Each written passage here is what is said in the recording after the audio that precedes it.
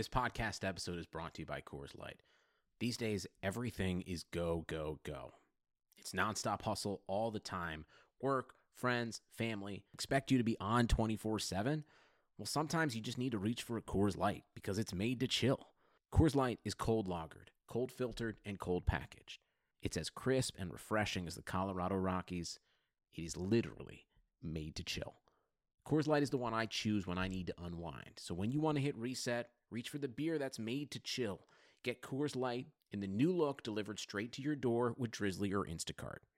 Celebrate responsibly. Coors Brewing Company, Golden, Colorado. This is Greg Olson, here to tell you about my new podcast, TE1. On the show, I had a chance to talk to my fellow tight ends who have revolutionized the position from an extra lineman to a dual threat superstar. And just like my guests have changed the game, this year, NFLSundayTicket.tv is revolutionizing your NFL viewing experience. Stream all the live out-of-market NFL games every Sunday on your favorite devices and never miss a moment from your favorite players. Visit NFLSundayTicket.tv and use the promo code GREG88 at checkout and get 15% off your subscription. That's NFLSundayTicket.tv and the promo code GREG88. Subscribe to TE1 and get NFLSundayTicket.tv. An unmatched dual threat.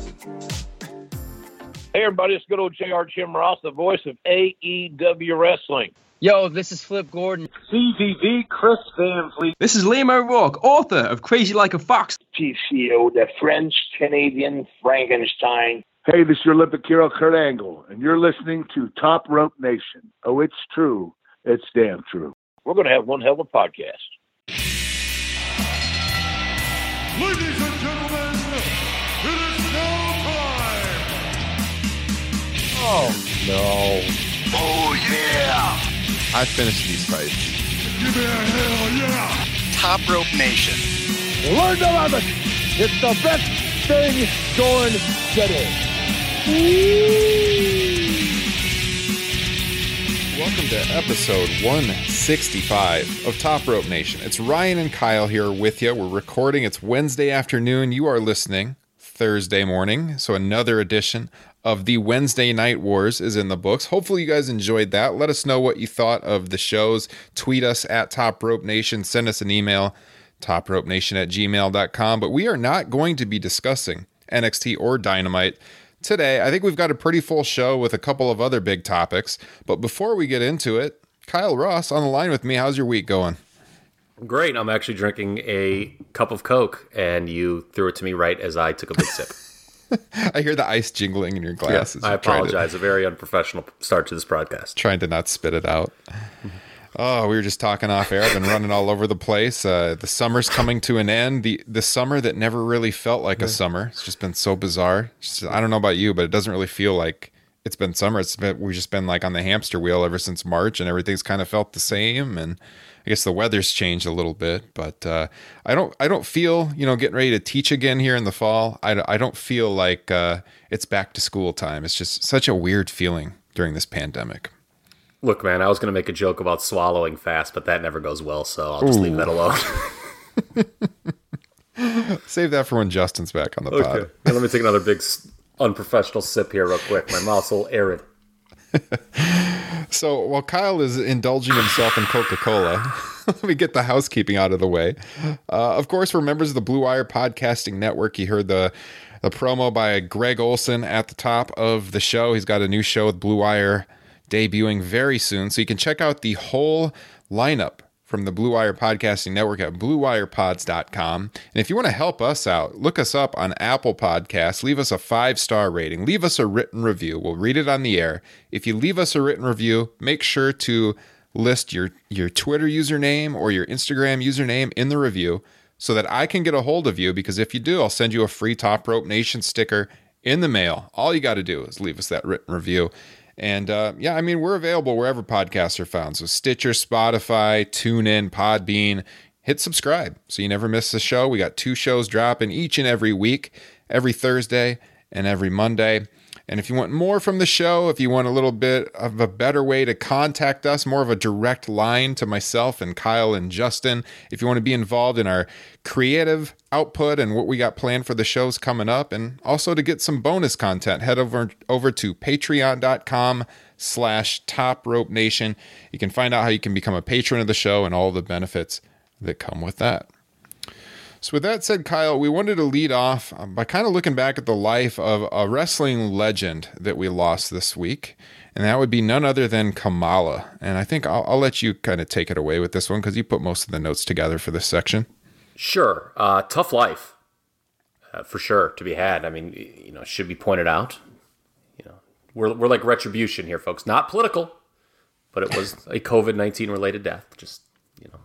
But that was just kind of the tip of the iceberg. I mean, his father was shot when he was 4 years old, double amputee. So, a real tough life, but he was a big star for a period of time in the 80s. And 3 things I want to say about Kamala's wrestling career.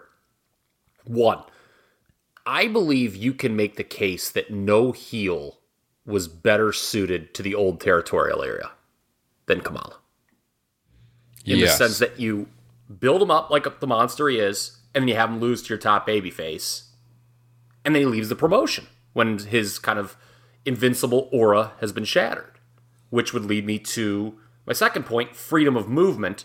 This is something that we don't see in 2020 wrestling hardly at all anymore, but Kamala was a guy who was not afraid to leave a territory when things weren't going his way. And, kind of some people thought he left too soon, whatever. At the same time, you could view this as a positive. He never got stale in one place. Compare that to the modern WWE, where people are around now for 6, 7, 8 years, and that's normal. Kamala, you'd be lucky if he was around 6, 7, 8 months in a territory back in the day. Yeah, you look down the line of all the territories he worked in, he was all over the place. Continental, Mid-South, World Class, WWF, back to other independents, back to WWF, USWA, the WWF again, WCW. I mean, he made the best of it, and he, you're right, he certainly didn't stay in one place too long, and he always kind of felt fresh when he would show back up somewhere. Yeah. Tremendous commitment to the gimmick character as well. That'd be the third thing I wanted to point out. You mentioned all the places he worked for, and even WWF, this worked. He worked everywhere, really, it went. It had, and with a gimmick like that, it does have a limited shelf life. You don't want that to be around for years, really, because, again, once he does that first job, well, that's, it's all in seeing him lose for that first time after the build. And it worked great with Hogan in '86 in WWF. He brought his stint there up. We'll just kind of forget that the 92-93 run ever happened. That's very poor. So let's just, we won't be talking a lot about that here on this show. But with Hogan, they drew sellouts at MSG in December '86 and January of '87. There's a really cool brawl that Hogan and Kamala did. You can find this on YouTube. After that December '86 show, it was really rare for MSG to see a backstage brawl, but they did one. And if you can sit through this really horrible Wizard promo, I invite you to just, check that out on YouTube. I think you just type in Hogan Kamala brawl. It should be the first thing that comes up. Again, it's after the December '86 MSG show. And it features a cameo from Vince McMahon and Pat Patterson breaking things up. Vince is almost comical in the way he does it.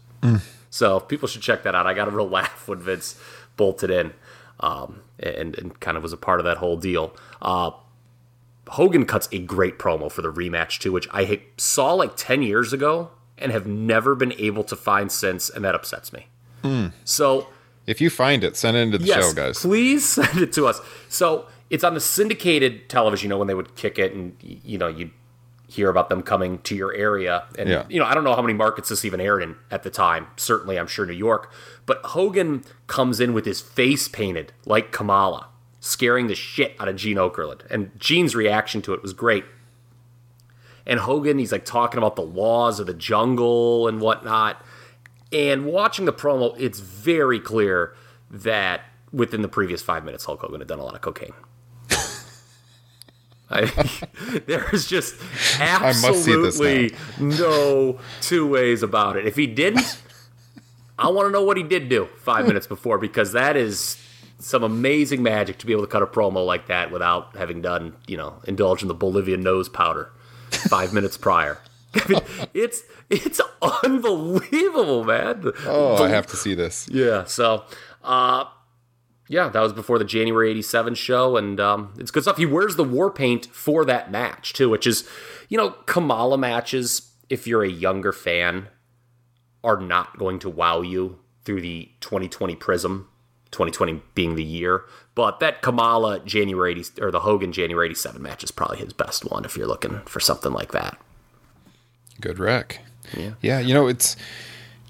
I'm not old enough to recall any of this 80s run. What I know of him early on was from watching him in that 92 to 93 era, which you said is best forgotten. But that's kind of how I knew him growing up. And I do remember going back and, the first times that I saw that work that he did in the mid 80s being kind of blown away that, he seemed more like a comedy figure in the 90s, but back then it was taken a little bit differently and it was just more entertaining to watch, I thought. Another memory I have of him that I want to share because I know you got one is that one of my good friends in high school, he grew up in Mississippi. And I remember when we started talking about wrestling one time, and he was a wrestling fan as a kid, and he told me that his mother's best friend, their housekeeper, was Kamala's wife. And I was like blown away. Are you serious? And yeah, he had a signed picture from Kamala because I guess his friends at school in Mississippi at the time didn't believe him when he told the kids. This would have been probably 92, 93, so he's like 8 or 9 years old. When he told the kids, that guy in wrestling, Kamala, like his wife works with my mom's friends at her house. He's their housekeeper, or she's the housekeeper. And they're like, no way. Kamala's from Africa. He's not from the United States and all that stuff. So that's incredible stuff right there. Just buying into the kayfabe. So he's like, I'm going to prove it to you guys. So he got an autographed picture. He had his mom go talk to her friend, and she had the wife bring an autographed picture for my buddy James, and he brought it to school to show all the kids that, in fact, no, Kamala actually was from Mississippi. Was not making the commute from Uganda every day. Yes. Wow, that's an incredibly small world. I like that. Yeah. Couple things with Kamala, just I guess to wrap it up. I like the brawl he has with Andre the Giant on the February 12th, 83 Mid-South TV episode. This sets up a bloody Andre cutting up a really fired up promo with Bill Watts. It's the kind of emotion you didn't see from Andre very often, where he's kind of like both vulnerable and really pissed off at the same time. So it's worth a look. Again, if you're a younger fan, if you're just looking for work rate, you're probably not going to find a lot here. But it was an exceptional character that drew well in the short term. And when you're a kid, as I was during this initial run, you're kind of blown away when you see him, right? It's an impressive look. And who could forget the fact that he refused to do a job to Bryan Danielson, who was ROH champ at the time in 2006. Why? Amazing. Why? Because Bryan Danielson was a small guy. What a freaking legend Kamala is. That is unbelievable. In 2006. Wow. 06. They're telling Kamala, hey, you're doing the job to Bryan Danielson. Doesn't work for me, pal. Doesn't work for me, pal. Legendary. Why? Legendary. He's our champion. Too small. So, I mean, Kamala's not in the WWE Hall of Fame. You think he'll be going in? I don't know. I mean, eventually they're going to run out of people and he might get the call. Yeah. Because, I could see it's going to get to a point where, the 80s nostalgia era, there's going to have to be like one every year almost. I guess until you just give up on that era and just go to the, exclusively cherry pick from the Attitude Era. But there's probably not as many guys as you could pick from that era. So who knows? He might be able to. The only last thing I'd like to say about Kamala, you had a personal anecdote, and I've got one myself as well, and I think you'll enjoy this, Mr. Droste. All right. You obviously cannot do this gimmick today. That goes without saying, right? Yes. And along those lines, so I fell asleep watching Mid-South Television one night. And I'm married, in case if you're new to the program. And in the middle of the night, I am woken up by my wife, who is irate. And she goes, what the fuck is this on the TV? And I look up, And it's the Kamala promo. And they used it in both Mid-South and World Class, the same exact one. I think it was in Jerry Lawler's backyard, but they pretended it was deepest, darkest Africa. Oh, God. Like, it's something that does, I mean, you talk about not aging well with 20/20 eyes, but she was like, what the fuck is this? And I was like, it's Kamala. Oh. Don't worry. Oh, man. Yeah. That's pretty, it's funny, but also sad. Yeah. But, oh, man. Yeah. So, I mean, he's definitely an iconic character in wrestling. You know, if you grew up in the 80s or the 90s, you remember him. And it's a sad loss. It's sad because of what's going on in the world right now as well. And, obviously, our thoughts and best thoughts go out to his family as they're working through a difficult time right now. Mm-hmm. Yeah. So with that said, we're going to throw a quick shout out to our friends over at NFL Sunday Ticket and Deal Dash, and then we'll be back to talk about your friend and mine, Kyle, Mr. Seth Rollins. Oh, no.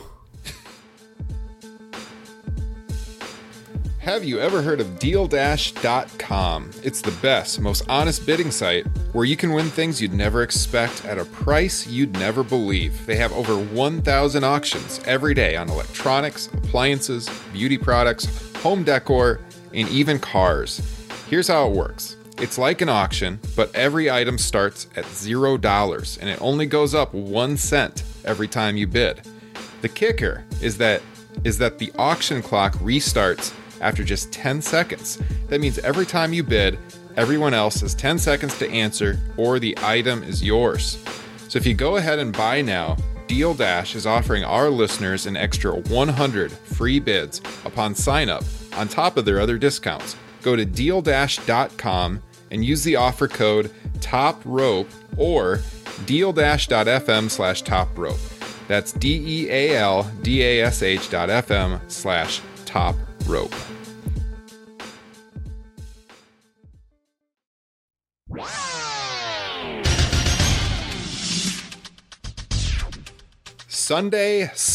Sundays are coming back in the NFL with NFL SundayTicket.tv. You can stream every live out-of-market NFL game every Sunday afternoon on your favorite devices, plus Red Zone and DirecTV Fantasy Zone channels. Never miss your favorite teams and favorite players. You know what that means, Kyle? It means inevitably I will be disappointed by my Chicago Bears, and I won't miss a single minute as I tune in each and every week to the Mitch Trubisky Show. No matter where you live, NFL SundayTicket.tv is your key to the most glorious Sundays ever. Use the promo code BLUEWIRE at checkout to get 15% off your subscription. That means no more haggling with DirecTV to get a discount each and every year, threatening to cancel your service.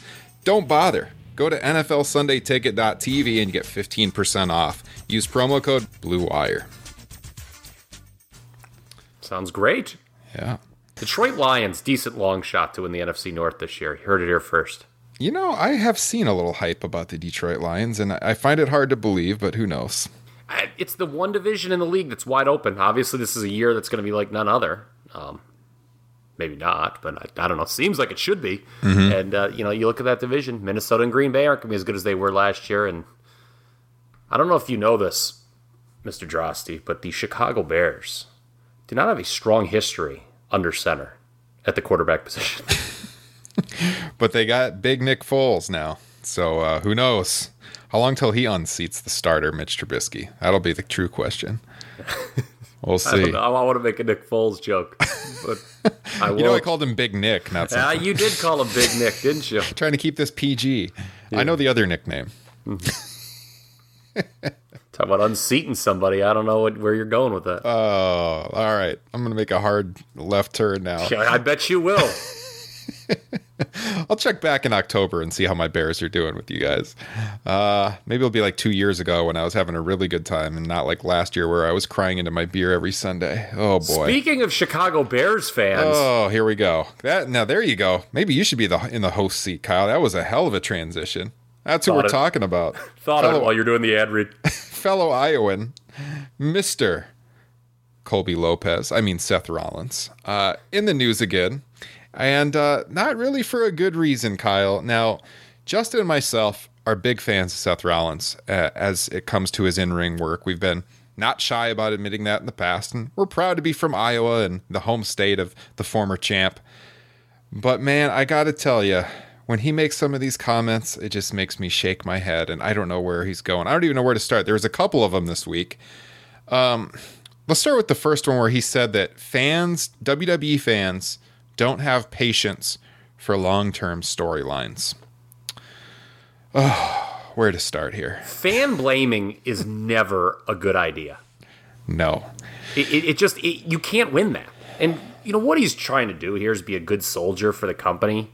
I mean, I guess my hat's off to him, but the problem is he's soldiering for a product that, I'm sorry, folks, just isn't very good right now. Right.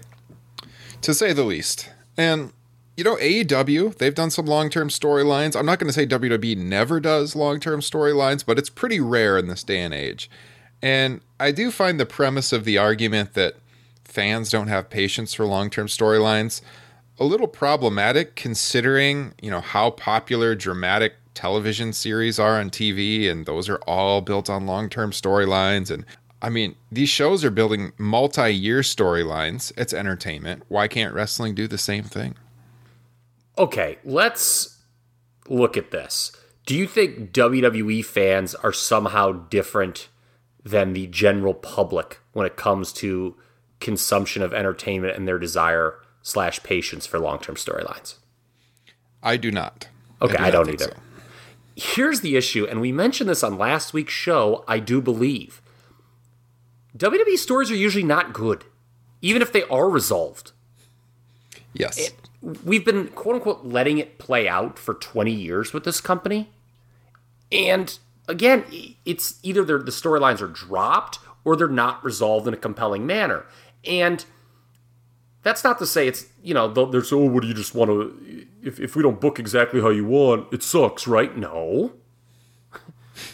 That's not it at all. It's that, you know, WWE stories often don't lead anywhere. Let's actually use Seth Rollins' current plight as an example, okay? He feuded with Kevin Owens in the fall and through the spring and into WrestleMania, right? Mm-hmm. Okay. He lost that match, correct? Yep. At WrestleMania? Okay. So he got his just desserts, okay, as the heel, which is, again, logical storytelling. I had no problem with that. What happened the next month with Seth Rollins? He was challenging for a championship. Yes. That's not good storytelling. And their plot device to explain that away was, well, I know you lost, but whatever, I got to prove myself against you. That's not very compelling. And let's talk about what he's doing now with Ray and Dominic. Okay, I did think the segment this past Monday was good. Yes, I with did the caning. That was a good segment. It was the highlight of Raw. Now, the fact that no one came down to help Dominic, we really need to go back to other baby faces helping out when a baby face is this the worst baby face locker room in wrestling history? It is. This kid's out here getting the shit kicked out of him, and nobody's helping him. Is the monitor never on? I mean, you watch that Hogan Kamala deal I referenced at the beginning of the show. Corporal Kirchner's out doing like a 4-2-40. I mean, and this, you got this locker room that allegedly idolizes this guy dad, that Rey Mysterio, and they're back in catering, munching on donuts, watching this guy get his ass kicked. Yeah. Come on, man. So let's look at that storyline. So, because he's been pretty specific with this storyline. Oh, you got to let it play out. Again, we're hearing that term or that phrase.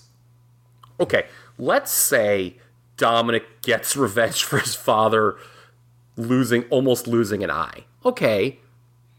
Again, the heel gets his comeuppance. That's fine. But do we think for a second that Seth getting his comeuppance is going to have any effect on his character moving forward? This is a major problem, not just with Seth Rollins, but with all of WWE. Whereas, you know, there's no long-lasting effect from a feud on either, you know, on one or both characters' future trajectory.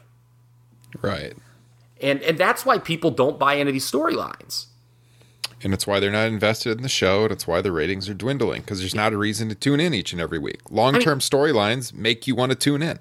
I mean, look at Sheamus last week on SmackDown. You cover that program every week. Mm-hmm. was he kind of like working as a de facto babyface against King Corbin? Did my eyes deceive me? Yeah, I mean, you would think so. Okay, Given Corbin, yeah. Okay, did he not just get done with a heavy heat angle against Jeff Hardy? Yeah, I know. Like, just get done with it? Yep. And am I supposed to have any sympathy for the Sheamus character after he berated a guy for his alcohol and drug issues? Nonsensical. Entirely. Yeah, look, Meltzer has been throwing around the idea that WWE right now reminds him a lot of latter era WCW. And in some regards it's fair, some regards that's actually not fair. Where it's not fair is that calling it latter era WCW is kind of intimating that the performers have given up. Because let's not sugarcoat this, the performers at the end of WCW, at least the older ones, the guys on top, gave up and stopped trying. That's not true with the WWE locker room at all. Mm-hmm. But where there is a fair comparison is WWE, much like WCW those last couple years, has really lost the right to tell fans to be patient with these storylines. Because again, you go back probably all the way to that unsatisfactory conclusion of the Kurt Angle, Triple H, Stephanie love triangle. That was like such a tipping point, I thought, for WWE storytelling, Ryan, if you go back, where, everyone was expecting Stephanie was going to turn on Triple H and go with Kurt Angle. And they didn't do that. And that's okay, I get. I mean, you don't have to do it, but, it was like silly. Remember the WWE excuse was, well, our fans wouldn't believe that a guy like Kurt could get Stephanie, even though they were all expecting it. Yeah. That was kind of the first time when WWE thought it knew better than its fans when it came to storytelling. And it's kind of been a downward slope ever since. I mean, you can look at stories that they think they tell well, like Steve Austin, paranoid, out for revenge, will do anything to get back the WWF title. So he turns heel and joins Mr. McMahon. Oh, they told this story. Okay, and like, if it was a normal TV show, I guess that would be good storytelling. But it was horrible because this is a live event business still, and a business at the time driven heavily on pay-per-view, and people didn't want to see Steve Austin as a heel. Look at the numbers. It bears it out. So that was actually, even though you might think you're telling a good story there in the classics, that was a terrible story. And then you have like the invasion and so on and so forth. There, I don't, it goes back to, it's not that we're not patient, it's that the stories aren't good. Mm-hmm. Yeah, I don't buy this argument that the fans don't have patience for it when in every other form of entertainment that people are consuming, they have patience. I mean, dramatic television series, there's so many great ones. They're booming because people love watching good stories play out. And like, what incentive is there for you to tune into Monday Night Raw or SmackDown each and every week when there's never really the good cliffhangers? Like, what is the long-term story they got going now? I guess Retribution, but that's been pretty poorly done. It's 2 weeks. Oh. I mean, it's something they're going to be, doing for a few more weeks at least. But like, that hasn't really given me the way that's been done. It hasn't really made me want to tune in. It's been pretty lame, to be honest. And okay, what are people comparing Retribution to? Nexus from 10 years ago, right? Okay. That did get people really excited when it happened. Remember, everyone was like, yeah, okay, this is good, Mm-hmm. And Meltzer was even like, I think, you can only do this angle once every 10 years. How ironic is that quote 10 years later? But what happened with that storyline? It fizzled. Yeah. And it's not like the fans gave up on it. It was terrible. They lost their first match. Yeah. That made no sense. I mean, I remember at the time thinking, what? Like, how do you script that? Who on earth would think that that's a good idea and that the momentum's going to sustain if you have them lose their first match? Yeah. And then the whole idea is, and okay, if they just leave, I guess whatever. It's like, out of sight, out of mind. But they kept like going with it to the law of diminishing returns. Like, they kept pretending that Nexus was the same dominant force. Yeah. And then what happened? John Cena had to leave the WWE and was back like the next week. Do you think WWE fans, quote unquote, are different than AEW fans in terms of their patience? I don't think so. I think, what I think it is a lot of AEW fans are people who have been disgusted by WWE over the last several years because they crave the stories.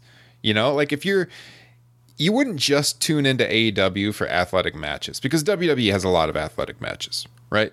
They're tuning in because they're sick and tired of the WWE not listening to the audience and giving them the stories that they want. And that all kind of comes to this, that WWE doesn't really have much direction these days. And when they do, they script it out in a way that makes no sense. They let it fizzle out, like you said. They almost like penalize you for remembering stuff. You know, like when they do want to like call back to something, it either is like a retelling of something and not exactly what happened, and you're like, wait a second, that doesn't make any sense because I was paying attention. And well, no, they don't want you to remember that. So if you do pay attention closely, you get penalized for it, or you're just kind of made to feel like a fool. Yeah, you know, it's funny. You think back to all the old storylines, and you know, you get called a nitpicker when you point this stuff out. But here's just something that maybe it's inconsequential, maybe not. Okay, a storyline that people liked: Kofi Kingston, his quest for the WWE title going into WrestleMania 35. Okay, has it ever adequately, been explained why for weeks Vince McMahon had this hard-on not to let him in that match, then all of a sudden just did and was apparently okay with it? Yeah. Him winning the title? No. Like, that's not good storytelling. Like, was Vince just like are we supposed to believe that Vince, you know, all of a sudden was like, you know what, these fans are right. I've seen enough. Because, like, the way the plot, like, he just won another match. He didn't do anything that he hadn't done the previous couple weeks, right? It was like he had won his third match in a row or something. Yeah. And was it like, oh, you know, third time's a charm for me, pal. You know, this Kofi really deserves it. Like, even a storyline that people like and get into, that's how low the bar is. Often they don't even make sense.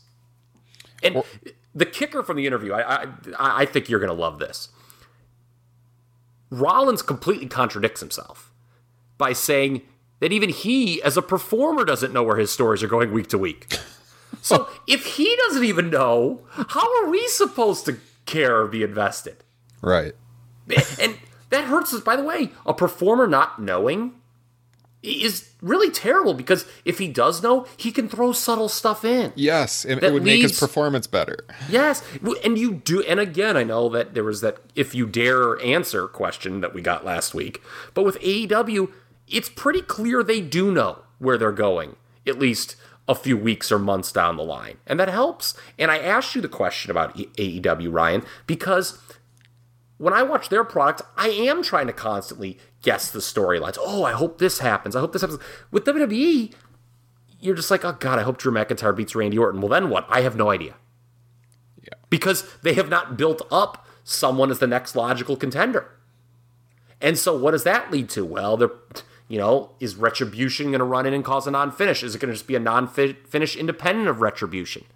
Is Randy Orton going to win because we want to put McIntyre back in a chasing role?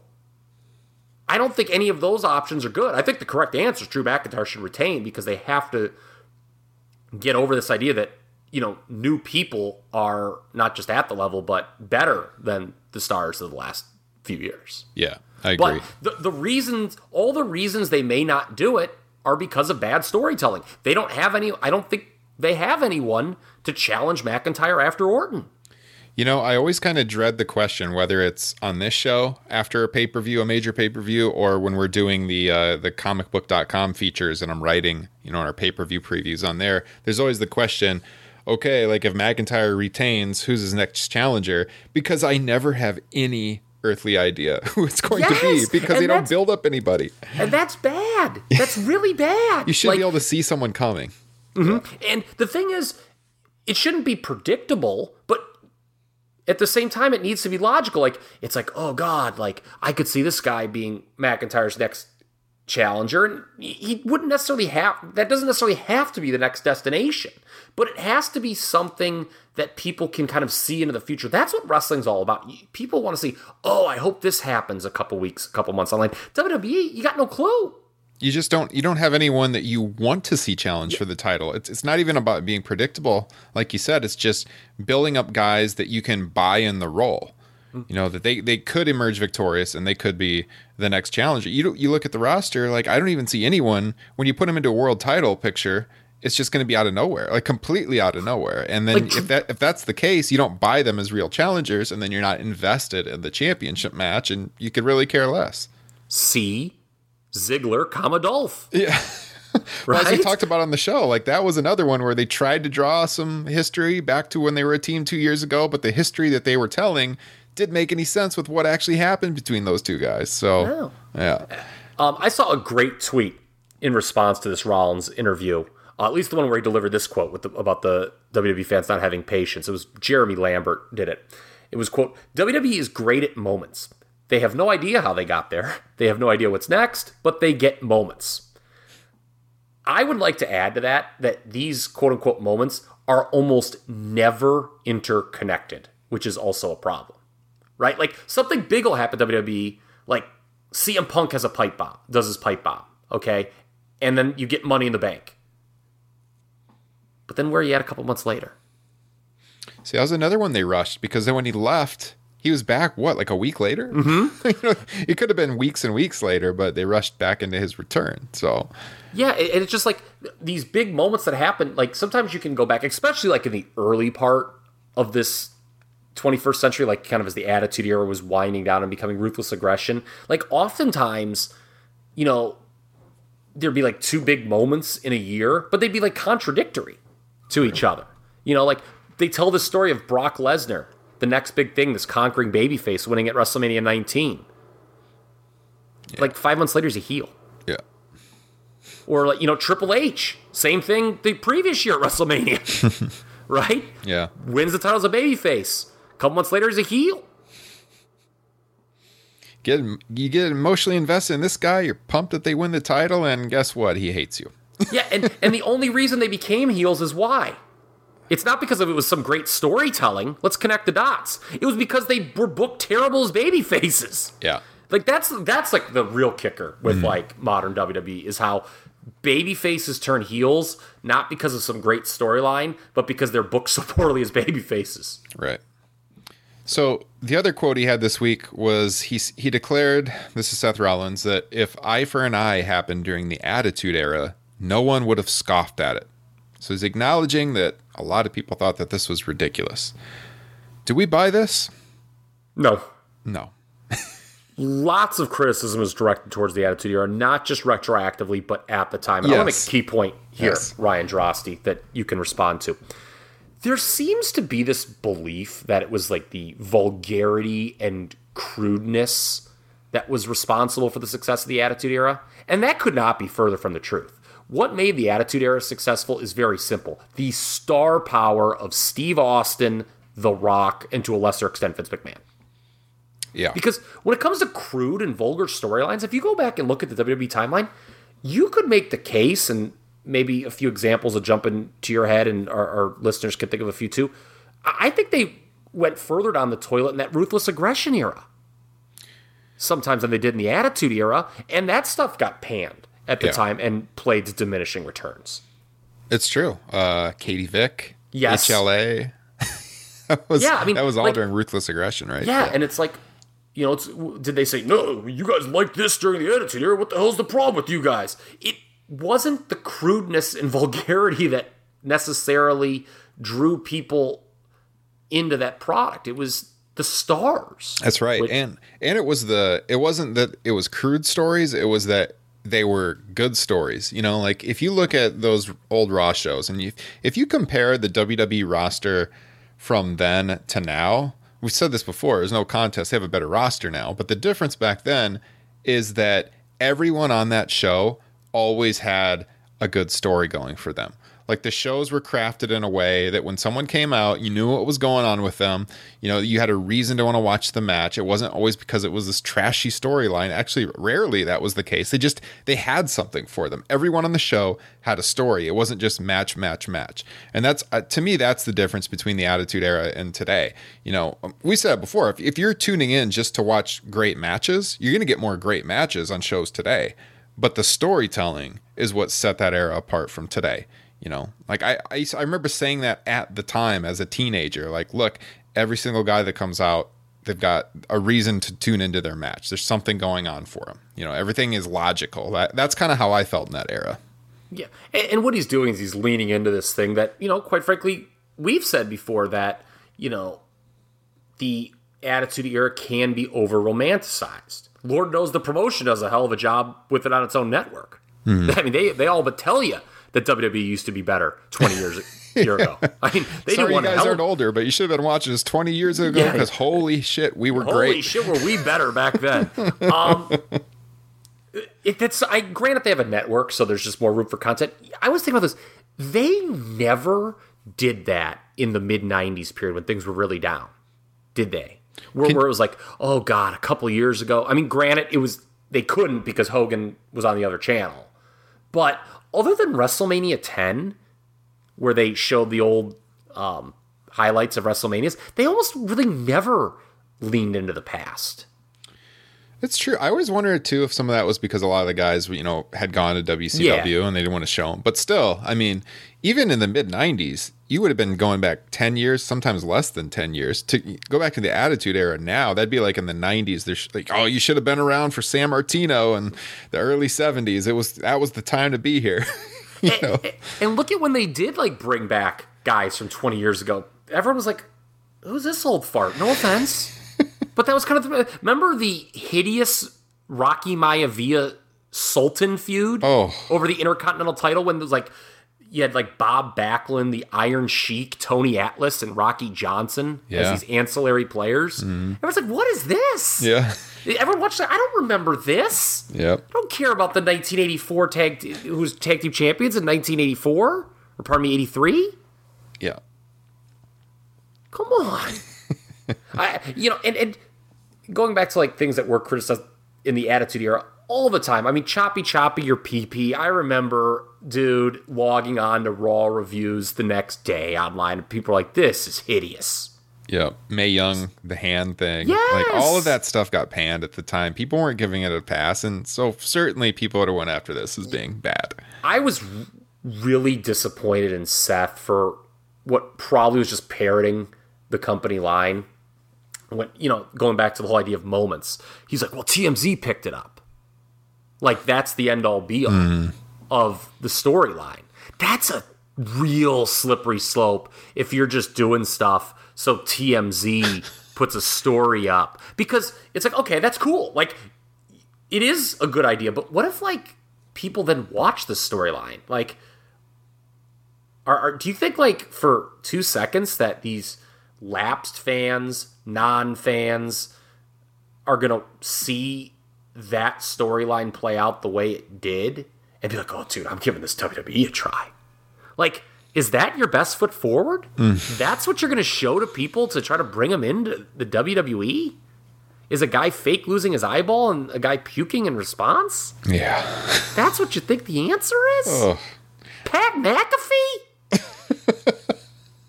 There it is. A punter? Did you see this? There was an unbelievable tweet that somebody had in response to that. We can go down this rabbit hole real quick. Yeah. That if the WrestleMania 2 Battle Royal was held today in 2020 WWE, Refrigerator Perry's totally winning. Oh, yeah. And he's going to throw out Andre the Giant too. He's nothing. Yeah. And then I shared that with a buddy of mine, friend of the show, Chad, and he's like, screw that. He's like, Sean Landetta would probably win the WrestleMania 2 Battle Royal today. Are you kidding me? Oh, God. That is so true. So true, though. I mean, the way they just sort of clamor for this attention, but with no substance behind it. It's just oh, look what we did. Please give us attention. And it's okay, here's your attention. And that's not really good. SmackDown, when it moved to Fox. Ryan, you've been a wrestling fan for decades. I think you would agree with this. I have never seen WWE get the level of promotion it did going into that first episode of SmackDown on Fox. Ever. I could have never imagined as a kid that SmackDown or Raw would be getting advertised during NFL broadcasts weekly. Okay. Yeah. So I'm like, this is unbelievable. Freaking Joe Buck is doing ad reads for SmackDown while Troy Aikman makes some playful remark to it. Wow, this is what they've wanted forever.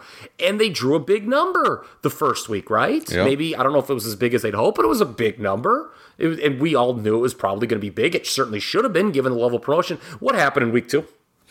Went down a little bit, not as much as it has gone down the last few months. Yeah, but I mean, it went down like by within a couple weeks, it was basically back down to what they were doing on USA. So what does that tell you? Okay, hey, we reached out, we tried to grab these new viewers in, and in a couple weeks, they were like, nope. Mm-hmm. So again, that's.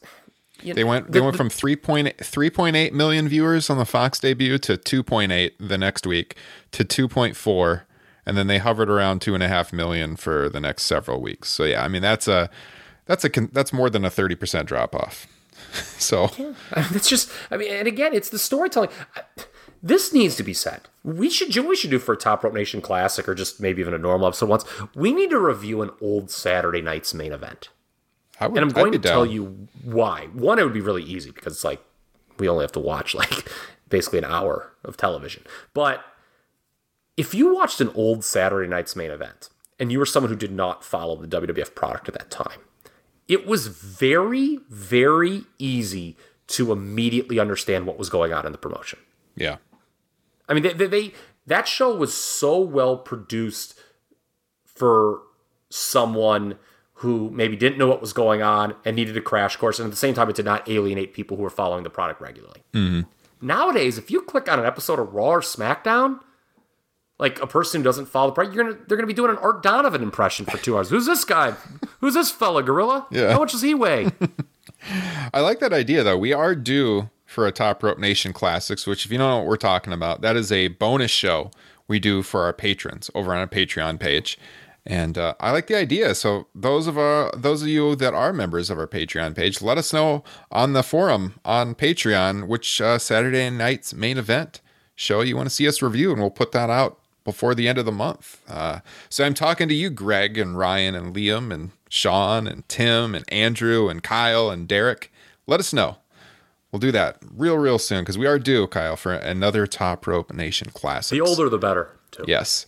But we are going to be going down the classic wrestling rabbit hole for our Monday show, Kyle. I am happy to let you know that the Top Rope Nation Draft Series is returning just in time for SummerSlam. Justin Joint gave us the idea. We're going to be doing a draft of SummerSlam matches. We're going to be doing this we're going to record it on Sunday. It'll be out Monday morning. So you can look forward to that. Maybe we'll even have a guest on the line. I haven't even looked into booking someone, but maybe we can get someone to join us for that. Should be a lot of fun.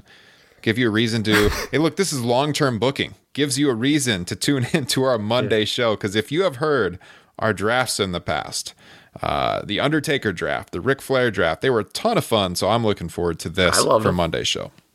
And you know what's cool about SummerSlam is, unlike some of the other Big Four pay-per-views, there is not that consensus number one pick. Yeah, it's true. Like, I think if you polled 4 people, for instance, you may not get 2 of them to agree which should go number 1. I know what my number 1 would be. Are you saying match or show? Match. Okay, yeah. I was going to say show, I think I have a number 1. Yeah, but show, yeah. I think most people actually would come to the conclusion of 2002. I saw the WWE on Fox Twitter account. They're doing like a tournament of best SummerSlams, and I was going to respond and be like, all right, so we're pretending that anything competes with 2002 here, or end it now. Yeah, the interesting debate's number 2. Yeah. I think. Yeah. From a work rate perspective, you can make the case 2013. Yeah. Has, 2 phenomenal matches. 2000 would be up there, too. Yeah, I don't know. Some of this 2014 actually was bad. As much as people, we bag sometimes on modern WWE, God, it was, you watch those 2013 and 2014 shows, you beg for that. Oh, yeah. Compared to today. Oh, yeah. So, yeah, this is all going to come up on the Monday show. So make sure you are subscribed wherever you're getting your podcast so you don't miss it. And if you want to have some input on this show, again, it's patreon.com/TopRopeNation. Great way to support the show and our growth and get some of those bonus shows like Top Rope Classics, which we will, from the sounds of it, be doing an old Saturday night's main event show real soon. Called that one in the ring. Yeah. And, also, I got to say, I thought it turned out great after I mixed it. If you all have not heard our show from Monday this week, where we looked back at SummerSlam 05 and Hogan and HBK, we had a ton of fun on that show. Great material. I I thought it was a really good deep dive with a lot of the behind-the-scenes stories of what was going on between those two heading into that match, and you'll probably learn something. So if you missed it, make sure to go back and listen to Monday's show. So with that, Kyle, we miss our buddy Justin, but he'll be here for the draft for Monday's show. But always great talking to you, my friend. Yeah, I was going to say that last show we did was so good that my dog is now currently barking like a maniac upstairs. I don't know if that was picked up on the microphone, but shut up, Bruno. I think if I kind of hear it now that you mentioned, I didn't notice it before, but that's our cue, guys. We got to get out of here. So hope you've enjoyed the show. Have a good weekend. We'll catch you on Monday morning. Take care. Sports are coming back, and so are your chances to bet on your favorite teams and events. Major League Baseball is back in action, and there's no better place to start wagering than our partners, BetOnline. Check out all the odds, futures, and props to bet on, all available 24/7. And with the return of sports, BetOnline sat down with former pro players Eddie George, Harold Reynolds, and 7-time NBA champ Robert Horry. See what they had to say on what it'll be like playing without fans in a series they're calling Fandemic. Visit betonline.ag for all your odds and up-to-date sports news. Remember to use promo code BLUEWIRE to receive your new welcome bonus. That's promo code BLUEWIRE. BetOnline, your online wagering experts.